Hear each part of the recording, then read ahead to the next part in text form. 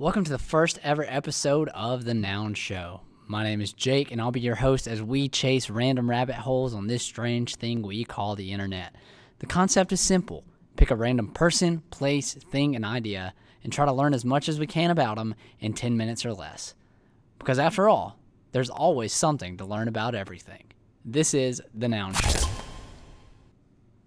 What's up, everybody? Welcome to the first ever episode of The Nouns Show. I'm really stoked about this, and let's just dive right in. Today we're talking about the greatest magician of all time, the one and only Harry Houdini.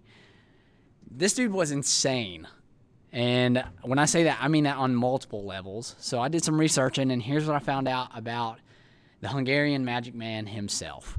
So for a man whose life revolved around illusion and mystery, it would only make sense that Houdini's death would also be a mystery within itself. So in 1926, during the same time that he stood before Congress, a psychic looked at him and said, "You're going to die before November 1st of this year."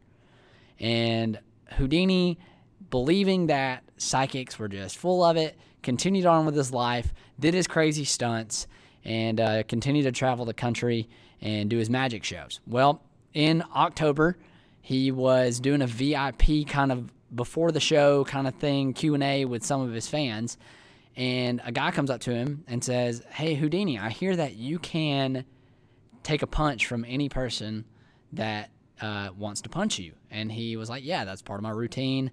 And he had broken his leg earlier in the week.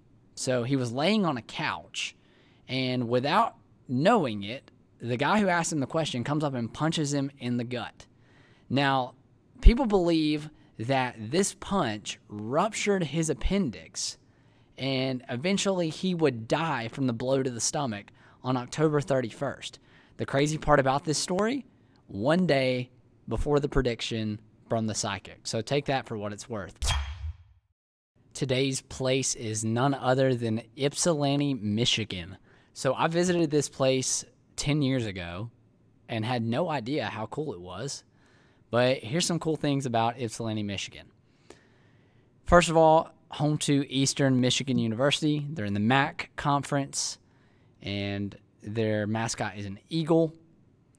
They have about somewhere between 10 and 15,000 students, so somewhat small university, D1 school.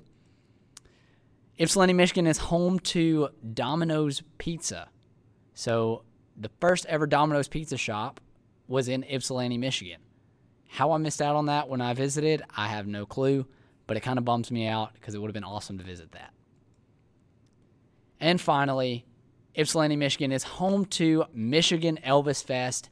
Every year, people gather around dressed up as the king himself and commemorate him through art, food, music, and culture. Who doesn't love a good Elvis festival? Ypsilanti, Michigan. Cool place. Today's thing is the Monarch butterfly. All right, here's 3 quick facts about the Monarch butterfly that I didn't know, and maybe you didn't know either. Number 1, the Monarch caterpillar, which is what a butterfly comes from, retains the poison from milkweed leaves in its body and protects it from being eaten by predators. So they hold on to the poison so they're not eaten. So caterpillars, I knew they were poisonous, but I didn't know that butterflies were poisonous. Second, once a butterfly is hatched, the monarch butterfly only lives for approximately 2 to 6 weeks. That's a very short lifespan. But in that lifespan, here's fact number 3, they travel up to 2,000 to 3,000 miles. And they can travel up to 100 miles per day. So next time you see a butterfly, know that that thing's working hard to make the most of its life. And finally, today's idea is subliminal stimuli. Now, the good old Wikipedia defines subliminal stimuli as any sensory stimuli below an individual's threshold for conscious perception. My way of saying that is the more you see something without realizing it, the more that you begin to like it, or the more you begin to become influenced by it. 2 examples of this are in 1957, when James Vickery created an ad where he flashed on a screen for 1 frame the words "hungry, eat popcorn," and then later he flashed "Thirsty, drink Coca-Cola" into a movie. And it was long enough for people to see it, but short enough for people not to realize what they saw.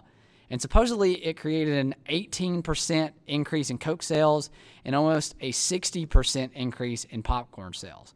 Now, some people said that was all a hoax, but more recent experiments have shown that subliminal stimuli actually affects our behavior in small ways. Another example of this was in 2008 when Duke University conducted an experiment. They brought people in and told them that they were doing a visual acuity test. But what would happen were the IBM or the Apple logo would pop up for 30 milliseconds, and it would pop up on different sides of the screen. And it would be so fast that you couldn't see what it was, and they just thought they were trying to determine what they could see and how fast they could see it. And then after each experiment was over, each conductee was given a list, and they were told to list as many uses for a brick as they could come up with. And at the end of the experiment, when they got all the lists back, those who saw the Apple logo were significantly more creative in the ways that they could use the brick as compared to those who saw the IBM logo. Crazy. Know that you are being influenced. I don't know how. I don't know how much.